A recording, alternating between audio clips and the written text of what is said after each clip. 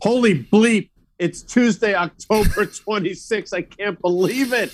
Halloween coming up. This is the macro setup.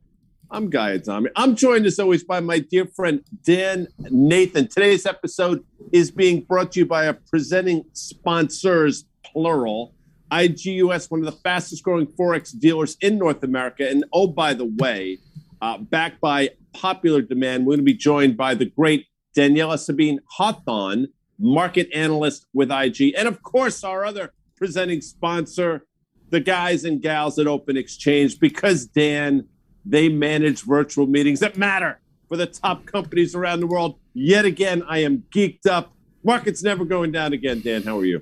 All right. What was that that one candy that you used to take out of your kid's bag, Guy, when they got Charleston back? Chew. It was Charleston always, you would Chew. search in there for the Charleston Chews. Yeah. Is that a bad thing? I don't know. And I'll tell you this. You know what mine is? The Butterfinger. You know why? Because it's my wife's favorite. And I would go in there and I'd get them for my wife and I'd put them aside. There you go. Okay. Butterfingers. I'm going to give you a hot take, and I'm not allowed. I don't know if I'm allowed to say this. Butterfingers suck. Nobody likes the people that invented Butterfingers. Don't like Butterfingers. You're wrong. Please. Homer Simpson, huge fan. All right, let's do it, man. We got markets absolutely raging here. Runaway breakout. Our main man, Carter Braxton Worth of Worth Charting. Guys, check out his stuff. He's on the Twitter. Go to the website there. He does his charts every day. This tweet, Guy, it kind of knocked you off your chair a little bit. What does it say to you? Read it out for us. What does it say to you? It encapsulates everything that's going on. The 5 largest stocks in the S&P 500. So the S&P 500 has 500 stocks. So 5 of 500 is 1%. So 1% with a combined market cap of $9.23 trillion represents 22.1% of the index, and they report earnings this week. Curiously, which is a difficult word to say, the other 6 times when these 5 companies reported earnings in the same calendar week, the S&P 500 was down for that week. Well, there you go. Carter just laid it out. But as we sit here, Dan, and we're going to look at a chart, that S&P 500 saying, no mas, Carter. You're wrong this time there, sucker. We'll see. There's a lot of time left, Dan. Or maybe not. I mean, look at this. This is not a particularly great setup. You want to buy those names. You know, Microsoft powered its way back to its all-time highs before the S&P did. It was one of the largest stocks to make a new all-time high during that downdraft in September. So we're going to get Microsoft. We're going to get Apple. We're going to get Amazon. And we're going to get the Alphabet, Guy Adami. We have Facebook. It was already down into its print a little bit. Now it's down afterwards. I think it's down 17% or so. We're going to look at that one in a second from its all-time highs here. But this is not a great setup to buy a move like this, Guy. We've gone up, 7% in a straight line after the last 2.5 weeks. So those guys are going to have to put up huge beats and raises to get this thing going that much higher. So I like Carter's stat there a little bit. Yeah, we played a game on Fast Money a few weeks ago. It's probably longer than that now. Choose your adventure, and Carter was sort of the crux of this. And my adventure was, I thought the S&P 500 would trade down to 4,100 and close the year significantly higher than the prior all-time high. Well, we got down to 4,270 or so, and here we are at 4,600. It's interesting. Carter brings up some extraordinary points, as always. But this S&P chart, to your point, Dan, it's getting a little ahead of itself, and maybe we're going to exhaust it on this week of extraordinary earnings. Let's take a look at our next chart, as they say, which you can't go from the S&P to then you have to look at the NDX. And this is not, Dan, validating some of the highs we're seeing in the S&P 500. And to a certain extent, a lot of it has to do, I think, with the letter F and B.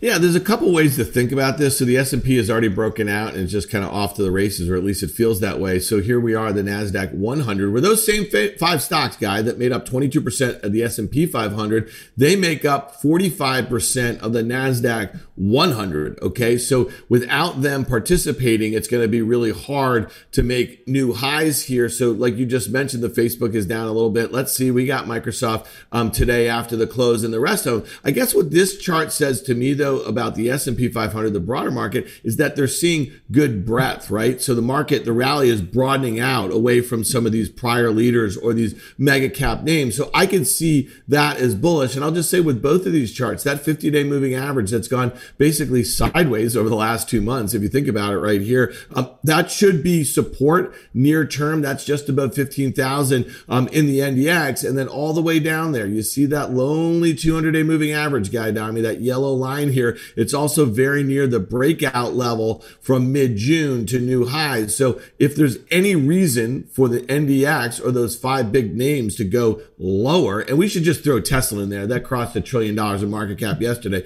So those 6 names to go lower from here, you're going to be sniffing 14,000 in the NDX in the not so distant future. The great Roy Orbison sang a song, Only the Lonely. You mentioned that. But Facebook is feeling pretty lonely now. Just let me stop here for a second, Dan, if I may. Last night on CNBC's Fast Money, when Facebook was trading either side of $340 post-earnings, Melissa came to you and said, Dan, what do you think? And you said, my sense is that this will be negative by the opening tomorrow. And man, oh, Manischewitz, Dan, you nailed that one. Here we are, smack dab right at the 200-day moving average again. That was a wonderful call by you.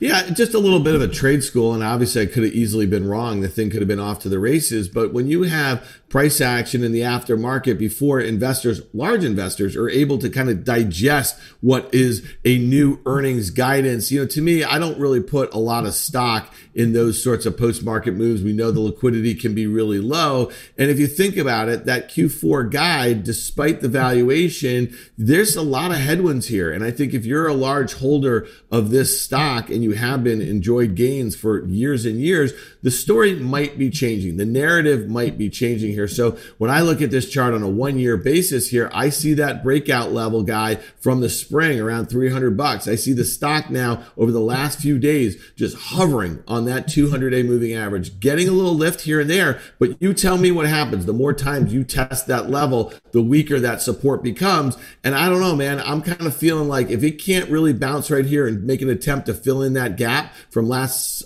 Friday, you're going to be testing 300 in the not so distant future. I think it was the outlaw Josie Wales, and you mentioned that the other day when they were trying to break this giant rock to get the water flowing in and just bang it with a sledgehammer over and over again. And at a certain point, that rock's going to break. I think that's your point. Well, you know what hasn't broken one way or the other is this RTY, which is effectively the small caps. And listen, it seems like I am a broken record because quite frankly I am, but this has now been sideways for the better part of 9.5 or 10 months in a very well-defined range.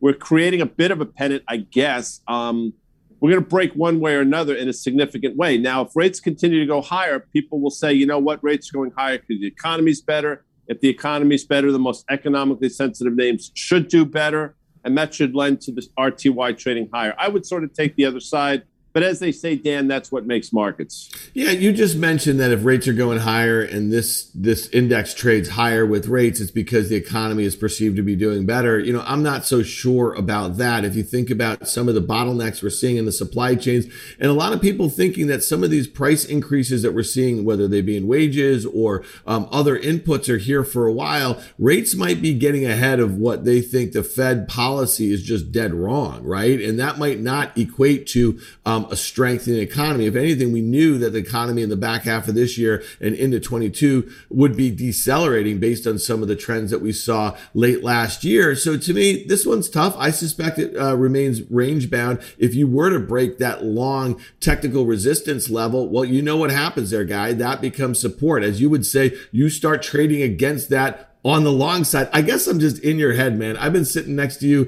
for 10, 11 years doing this sort of thing. And we can just finish each other's sentences unless we disagree with each other. In this one, do you play for a breakout here? Let's get through Q3 earnings. Let's see the sort of visibility that U.S. corporations have here. And if it looks not as bad or priced in, then you play this one for a bit of a catch-up trade. Well, you folks of a certain age might remember an artist named Dave Mason. He sang a song, We Just Disagree. You also may remember a show called what's that with Pick Me Monty? Do you remember that show, Dan? Pick Me Monty? No? You don't remember that? Door number one, door number two, door number three. Let's make a deal. Show. Well, we did door number one. That was Carter Worth. Door number two comes in the form of David Rosenberg.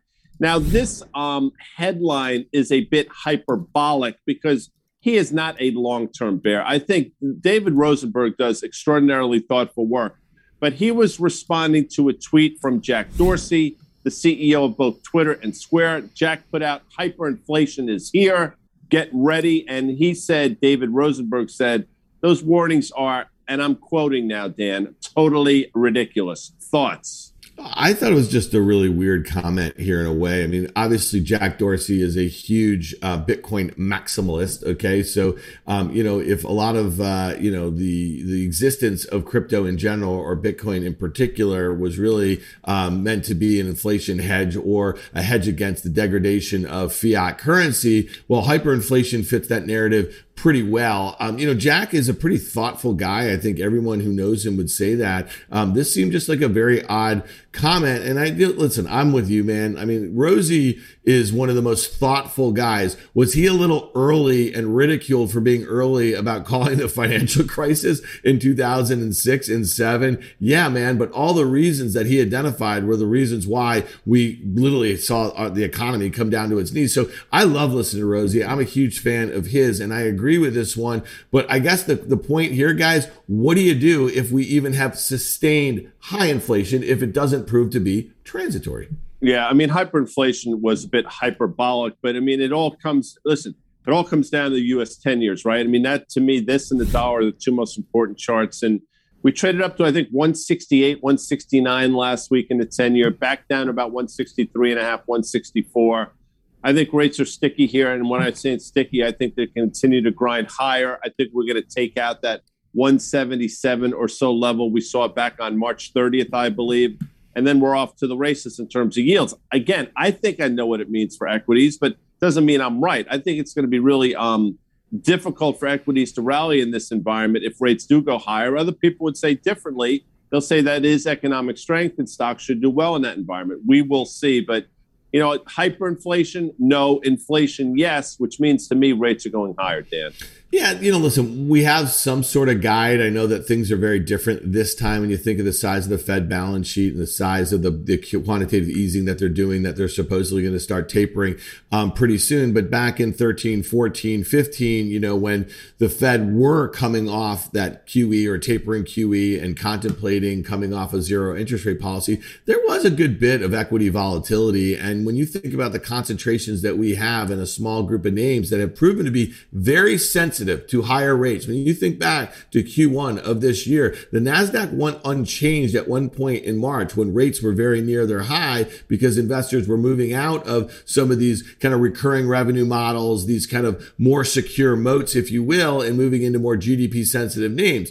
They underperformed. They started taking off when rates started coming in. So to me, I do think that there is risk to the equity market, especially when you consider forward valuations at multi-year highs, decade-long highs. And when I look at this chart of the 10-year guy, we see that we drew this little triangle pattern here. It broke up to the upside. You see the converging 200-day and the 50-day. If it were to pull back, that downtrend where those converging moving averages makes a whole heck of a lot of sense. It looks like 142. But your question about what does it mean if rates are higher? What does it mean, guy, if rates go precipitously lower? Does it mean that we're having a bit of a growth scare? And then that would play into that whole issue of stagflation, which might also be hyperbolic as we're using that word in this little segment here. But this chart's pretty interesting. Let's see if we can get back to those March highs. Let's see how stocks act on the upside. I would just say stocks don't seem to be too bothered with the 10-year where it is right now. If we had to move 20 bips higher or 20 bips lower, that might be the reason either way for stocks to sell off. It's been interesting to see if and when what happens that when the 50-day crosses through the 200-day. But that is, we're not there yet. Dollar we have to talk about because, again, as important as yields are, the dollar is, in my opinion, equally important. We had that big move up to 94.5 or so in the DXY. I don't want to say we failed because we're still in that area, so we'll see. But obviously, we were rejected at that prior high back in November-ish of 2020. What are your thoughts here on the DXY, Dan? Listen, this is a constructive chart, and I know that from fundamental reasons, Guy, you think it's going lower, and if you believe in the inflation story or the hyperinflation story, which again I don't think you do, then this thing is going lower. But you got a little back and fill here. You have a nice uptrend from the start of the summer here, holds the 50-day, test those prior highs again. You might have a breakout here. So to me, I'm kind of positively disposed on the Dixie right here, and especially if you think rates are going higher. But Guy, guy, I got to tell you, man, this one has turned into the Widowmaker on the flip side of that other sort of inflation hedge that doesn't seem to work when their inflation fears are at their highest that they've been in decades right here. The XAU, the gold chart. Here's a 2-year, man. It is in a well-defined downtrend. You see it right there. That 200-day at about 1790 or so. It just seems to be meandering, though. A series of lower highs here. You see the support just above what looks like to be a bit of a double bottom just below 1700. What do you do with this thing here, man? You're coming at me hard here. I knew where you were going. I mean, I could hear it in your voice. You know, I threw a little stuff at you. You're throwing it back at me. Again, I love it. What does it mean? Well, look, gold's been extraordinarily difficult since last summer, August to be exact. I think it was Dan, August 7th when it traded up to that 2075 level, but it's been tough ever since. And it should work in this environment, but now the crypto's at $2.5 trillion. I think market cap, industry, security, whatever you want to call it. Obviously, that's taken some of the fuel away from the gold move. I still think higher for all the reasons that I've talked about for months now, but it's very hard to make a bullish case for gold. Maybe Danielle can talk me through it when she comes on. But you know, you're saying to yourself now, well, why haven't you mentioned crude in the first 15 minutes? Well, relax, people, because we're going to talk about door number 3 in a second. And what is we talking about? Well, it's Tom Lee, who's been a stud. FS Insight, Fund Strat. That's Tom, and he's been right. Now, listen, I know over the summer that OIH trade gave up the ghost in a major way, but it's back on its horse. He says stick with energy and stick with Bitcoin. It's hard to push back against that, Dan. Yeah, if you look at crude oil in particular and that breakout that you've seen here, it's just on a runaway here. And that's one of the most constructive charts I would say that we look at in the macro universe here. And there's just some fundamental kind of tailwinds going on. And I think Tom has been all over that. He's been buyers on dip here. We also know that Tom is a massive Bitcoin bull, and he has a whole host of reasons of why this thing works in this environment. So when you look at the two of them, you know, I'm all in on the Bitcoin. Listen, I'm a believer. When I say all in, I mean you buy the dips. And the problem that you have if you're like me and you're just kind of crypto curious a little bit is those dips that you start buying, down 10%. That looks kind of like a good level. It could go down 20%. It could go down 40%. It was down 55% at its lows from its highs in April down to its lows in the summer. That's a really tough dip to buy here. And I think one of the reasons why we label in the media, not we, me and you, but sometimes you see those headlines like a rosy, longtime bear or perma bull, because they have people who stick to their guns. They have fundamental reasons for doing what they're doing. And I think Tom has them both here in energy and in crypto. I'm just more of a dip buyer in crypto. I think that, crude oil in particular is going to remain very, very cyclical here and probably underperforms many other macro assets over the next 10 years or so. So I suspect Bitcoin and other crypto coins or crypto assets will outperform. So I'm more in that camp, guy. We'll take a look at the crude oil. You mentioned Runaway. You would think I'd be a big Bon Jovi fan. I am not. I don't know. But Runaway, obviously one of their hits. I find that song just to be like fingernails on the chalkboard. Is that what the kids say? But you know what's Runaway here? Is crude oil. And I'm going to stand by this, Dan. I think you see triple digits by the end of the year. I'm not saying 150, but can it print 100? Yeah, I think it can. Here we are. We're through trend lines. We've done everything we need to do. I think, and this is just my opinion, I think the oil market is challenging this new administration. And I think they might make some policy errors in the form of releasing from the SPR. That's just my view. That's not the fundamental case here, but crude has been a very interesting chart over the last month and a half, 2 months, Dan Nathan. Yeah, I look at the steepness of that, breakout here and the move off of the lows in August. I see that, the level of the breakout here. And I'm going to take the other side of you, Guy. I'm going to say 75 before 95. How's that, buddy? I think we see a pullback back towards that 50-day moving average. I think once we kind of get back past some of these issues about the bottlenecks, and I do think that's going to abate a little bit. So that's just my quick take there on crude. But, I get it. It's been a great momentum trade, and buy the dips. I'm with Tom. FS Insight, buddy. It's hard for me to say. FS really Insight. Let's take a look at the Bitcoin, please, because you mentioned you're crypto curious. I don't even know what that means. I think I know what it means. You're interested in it. You find it fascinating. So you read a lot about it. But I guess the question is, have we made a double top, and are we going to retest sort of down to that 45,000 level, which is the 200-day moving average? That's really, I think, when the rubber hits the road, I think that's what a lot of people are trying to figure out. Not because they're going to panic. I think a lot of people, to your point, want to buy more if it gets there. Yeah, and I think they have been buying more. And our friend Brian Kelly, he runs a digital asset investment firm, and he says the volatility is a feature. It's not a bug here. And so when you look at these charts and you see this back and fill sort of action here, you're kind of waiting after a move from 40,000 to 65,000 or 66,000 of new highs for a move on a pullback. Look at that consolidation level that we had just a couple weeks ago. It's probably about 55,000, and then the 50-day moving average down there at 51,300. I mean, if you get down there, that's where you start picking at this thing. I think you want to buy on pullbacks. You don't want to buy breakouts per se. I don't think you do, just because look at the way this thing comes in. And if you own it lower and you end up buying some on an 80% move over a short period of time, you're going to have to, that's going to be a tough way to average into something like this. It depends on your time horizon, obviously. But to me, I think a pullback towards that consolidation from a few weeks ago in the mid 50s, somewhere 54, 55,000, that's when I start picking at this thing. You know what time it is? It's time to bring in Daniela Sabine Hawthorne. Daniela, how are you? You've heard Dan and I musing about certain things. Before we get to your thoughts about Bitcoin and others, thoughts on what you've just heard us waxing poetic about? Hey guys, well, I think I'm going to have to side with Dan this time in terms of the energy and crypto market. I do think crude is going to be a bit more cyclical, as he was saying, and Bitcoin has more potential.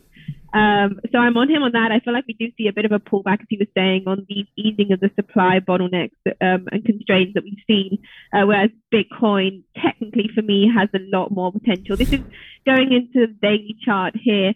I have to say there have been a few headlines out in the last few days about cryptocurrencies. We've seen payment platforms, payment networks talking about offering Bitcoin to their clients. We've also seen speculation about China coming back on their clampdown on Bitcoin mining. There's even been Elon Musk confirming his holdings of cryptocurrencies over the weekend, and Bitcoin was, of course, on there. So that's obviously what's been going on recent days. But the reality of it is that cryptocurrencies have been outperforming for the last month or so, regardless. And I think this is because they've been taking advantage of these displaced funds from weakening equities. So in a way, just being the face of stagflation, we talked about this already. And I feel like cryptos have been able to attract investors that are looking for higher returns, given that stock markets remain at all-time highs, but the short-term outlook is quite uncertain. So I think in terms of what's presented to us here, that's why I believe Bitcoin has a lot more potential right now than in terms of crude and all that.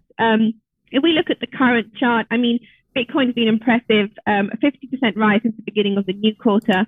This obviously, to me, has a lot to do with FOMO. People see Bitcoin rising, people want to get in there, they don't want to miss an opportunity. So I expect momentum to build further. It's not unusual to see some consolidation around current levels as we're seeing. And I think it's also a good way for it's a healthy way for more momentum to build. And I feel like buying the dip, as Dan was mentioning, is the way to go around this. So for me, if we stay above 57,000 over the next few days, I see 70,000 over the next few weeks. And I think a lot of people in your camp, Melton Demers, thinks 100,000 by the end of the year. You mentioned it's not unusual. Great song by the great Tom Jones from Wales, I believe.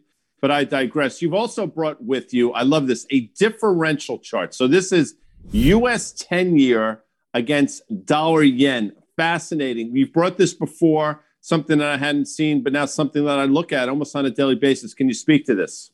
Yeah, I wanted to bring it back because I presented this 2 weeks ago just to kind of show how to trade kind of the dollar and a dollar pair into US CPI release that we saw 2 weeks ago. And as you were mentioning, you were saying that you see rates grind higher, Guy, probably to 177. So looking at this chart, if you are trading a dollar pair with these rates going higher, the only way you can really say dollar yen is going is it's going higher, right? Because of the way it's been moving. So if you are effectively thinking that all these inflation pressures is going to send yields higher, and especially the yields on the 10-year bonds, then essentially dollar yen is going higher. And it's going to be quite central bank heavy from here on as the currency pairs that we're going to be looking at. But big banks that are coming. We've got the BOJ on Thursday, and we've got the Fed next Wednesday. And these rate differentials are only going to start to get wider and wider as we see possibly the Fed diverging into a more hawkish stance, while the reality is that the Bank of Japan isn't really going to move from where they are, like they haven't been able to do in the last few years. So this is definitely a pair to trade this. If we go to the next slide, it's actually a slide of pound yen. Now, again, I bought this 2 weeks ago. Very interesting setup. It's actually crossed above those February 2018 highs. That was the target I was looking at last week. And I feel like this is a great way to also trade the Bank of England meeting, which is next Thursday. So very intensive few days and week ahead of central bank meetings. And I think the fact with the pound is that expectations about interest rates in the country have gotten out of hand. We saw Bank of England Governor Bailey say over the weekend that the Bank of England will have to act to keep liquidity and to keep inflationary pressures on lid. But expectations have led to the pound being overly hawkish, I think, in its positioning. So it's kind of drawing back into what you guys were saying earlier. Do higher UK interest rates slow down growth, or is it a good sign for the economy? And I think when we're facing a possibility of stagflation that markets are concerned about now, where we have stagnant growth and higher inflation, are interest rate hikes going to help? Or is it just going to show, the lack of central bank intervention in the previous year? So for me, if you want to trade a pair going into the Bank of England meeting, this is probably the trade you want to do. And just seeing how this pair has behaved lately, it's definitely a good way to trade. And I feel, do you see any more upside in the pound, given how highly hawkish the markets are on the Bank of England, and it's highly unlikely that some of the more dovish members like Tenroro will actually move to the hawkish side. So that's I think, No, I think it's fascinating with this is obviously Bank of Japan being the consonants, they don't do anything, and the wild card being the Bank of England. So I think this is a really interesting chart. The next wild card comes in the form of the Bank of Canada, and we'll see what happens here, because a lot to me is riding on US dollar Canada. I mean, it's a really interesting commodity play as well, but there are just a lot of different forces at work with dollar Canada right now. Yeah, I think dollar CAD is definitely overstretched to the downside. And if you look at the chart, there's been a lot of resistance around this 124 area, but we have seen a couple of retests in the last week or so. And as you guys were mentioning just a few minutes ago, the more you pressure a resistance, the less it's going to be effective. And this is kind of what I'm seeing here. So does the Bank of Canada play this pair higher? And how could that happen? Again, we've got a similar situation as Bank of England. So we are expecting the Bank of Canada to cut their weekly purchases from, I think it's currently at 2 billion Canadian dollars. They're expected to cut it at 1 billion Canadian dollars. But that's as far as they're going to go, I think. So again, markets are very hawkishly positioned for this. And is this small reduction in purchases going to be enough to satisfy markets when you have to think that this is already fully priced into the pair? So, are they going to fall short of market expectations? I think the bank said that they won't start hiking before I think the end of 2022, whereas we've got interest rate markets pricing in a hike as early as the first or second quarter of 2022. So again, we've got this rate differentials between what the market expects and what the bank is saying, and how is this going to affect the pair? And I think for me, given what the Bank of Canada is possibly going to be able to deliver isn't going to be enough to satisfy this market expectations, and we probably see dollar CAD moving higher. A couple months ago, Chris Vecchio, your colleague, came on. He talked about the potential for New Zealand to raise rates. He happened to be spot on. I mentioned them because their neighbor doesn't seem to be. I think basically the Australia, they're going to tell you that they're probably a long ways off here. So U.S. dollar against the Aussie here is really, really interesting, I think. Yeah, again, we saw this with, as you were mentioning, the Bank of New Zealand. They were ready and primed, and they said they were going to, start reducing all these monetary stimulus. And then we had a spike. I mean, a very small spike compared to what we've seen in the US and the UK and in Europe. They had one case that then led to 20 or 50 cases, and they decided they weren't ready to do that. And that really hurt market expectations. And it's kind of now, are we in the same situation with the Aussie dollar? Again, there's a big divergence between policymakers. They've said repeatedly, and it's highly likely they'll say this again next week when they meet on Tuesday, that they don't expect any rate hikes before 2024. And then if you look at market expectations, I think there's 100 basis points of hikes priced in before the end of 2023. So again, we've got this big divergence between what banks are saying, what markets are saying, and how does this play into, again, a pair that's overextended in this case to the upside. So the dollar has been underperforming these high yielding and commodity linked currencies recently because of the move in energy prices and the move in commodity prices. And what does that mean for them when the banks come out and possibly disappoint? And this is what we're kind of playing in with this week. Apropos of nothing, and since we're speaking of New Zealand, two of the most frustrating fruits for me are both the pomegranate, which has nothing to do with this, and the kiwi, which has everything to do with this. But Daniela, thank you so much for joining us. I know you're shaking your head in disapproval, but that's fine. Everybody else seems to do that to me as well. So thanks again for being here. Dan Nathan, wax poetic before we get on out of town. All right, Desert Island guy, pomegranate or Butterfinger? What are you doing here? Like what? Yeah. Really? Yeah, absolutely. Oh, absolutely. My goodness. I mean, I guess it's a bit healthier, especially if you're trying to keep your shape on a desert island and waiting to be rescued or something like that. All right. Well, listen, man, that was awesome. I mean, Daniela literally just took us on a whirlwind trip around the world of currencies. She's the bomb here. That was great. Listen, on the equity front, I'm just not I love buying breakouts. Okay, that makes perfect sense to me. But after such a big move, after such a big ricochet in the equity markets, I just don't see it as that sustainable. We just use that term back and fill on a number of different charts. That's how you kind of build momentum for meaningful breakouts. I don't like straight line up here. So I would expect a little back and fill, maybe towards those breakout levels and some of those things that we talked about that are a bit extended right here. So to me, as we're getting in the meat of Q3 earnings season, if all of those big names that we started out talking about, that Carter talked about, were to go down together, you're going to have a nice opportunity to get back in the equity markets there, guy. Well done on the Butterfinger front, although that is a lousy candy. But I want to thank our guest, the great Daniela Sabine Hawthorne. Follow her on Twitter. She's a market analyst with IG. And I also want to thank our presenting sponsors for this week's macro setup. See how I take it down a little bit? Because this is important, Dan. I want to thank IGUS, one of the fastest growing Forex dealers in North America. North America, of course, being the Etas Unis here in Canada, as you know. And, of course, our friends, Dan, at Open Exchange, because what do, Dan? They manage virtual meetings that what? That matter, Guy Donnie. That matter for the top companies around the world. We will see you next Thursday when, believe it or not, it will be November. Letter X for you commodity geeks out there. Later. See you next Tuesday. Guy Donnie. Tuesday. Sorry. Tuesday.